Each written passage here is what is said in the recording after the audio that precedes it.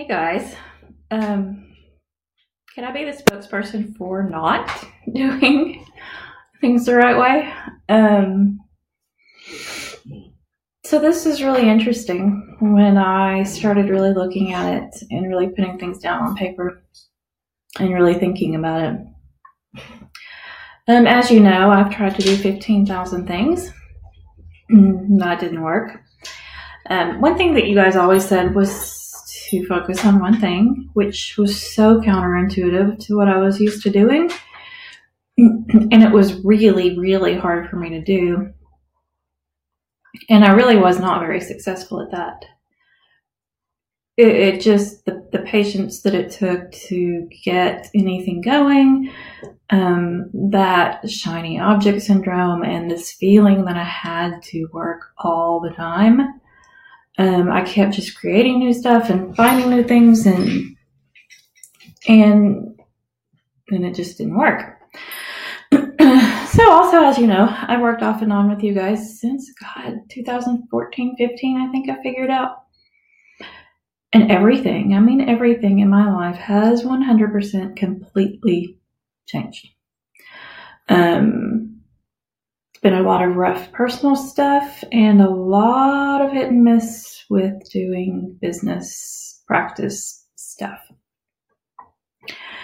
So I tried really, really, really hard for a long time to get something going. And I couldn't really ever get the momentum that I wanted. And you guys tried so hard to get me to stay focused. But even when I did, it really wasn't going where I wanted it to go. And so that was really frustrating.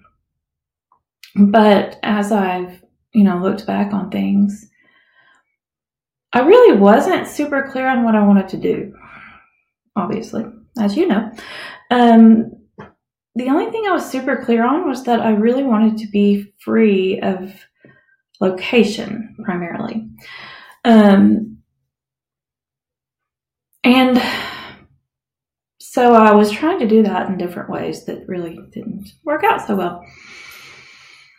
One thing that I really was ingrained in me before you guys was I have to work really hard. I have to work all the time.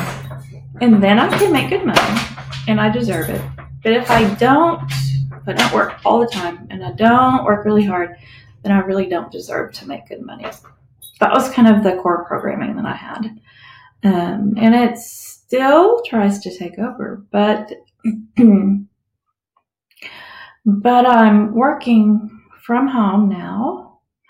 Yes, the pandemic helped with that, but I'm also going to keep it up. Working from home, creating my own schedule that works for me. And that is so amazing and huge because I would never do that before. Not a professional video because my dogs are shaking in the background. Anyway, so I found a dream list that I had done back in 2015 or 16, and everything almost had happened.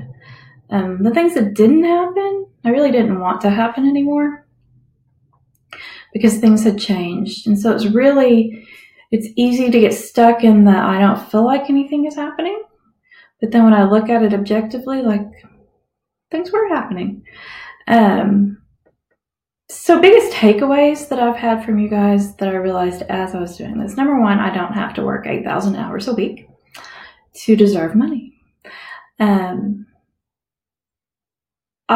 have a lot to bring to the table. Both of you helped me come to this conclusion, but specifically one day, Miranda, you were kind of being a little snarky about it, which I love.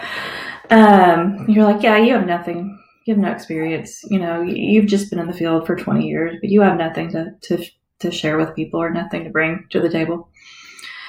And I thought, well, okay, I guess I do. I've done a lot of things in 20-something years. So that was the big takeaway. I really do have stuff.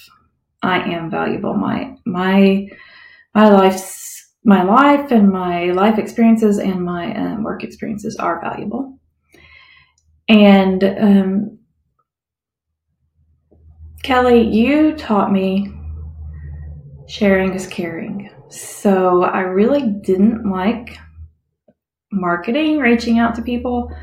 It was really, really scary. But when I looked at it from that perspective, like sharing is caring, if people don't know what I'm offering, they can't benefit from it. So that was huge. So 2 just individual takeaways that I had there.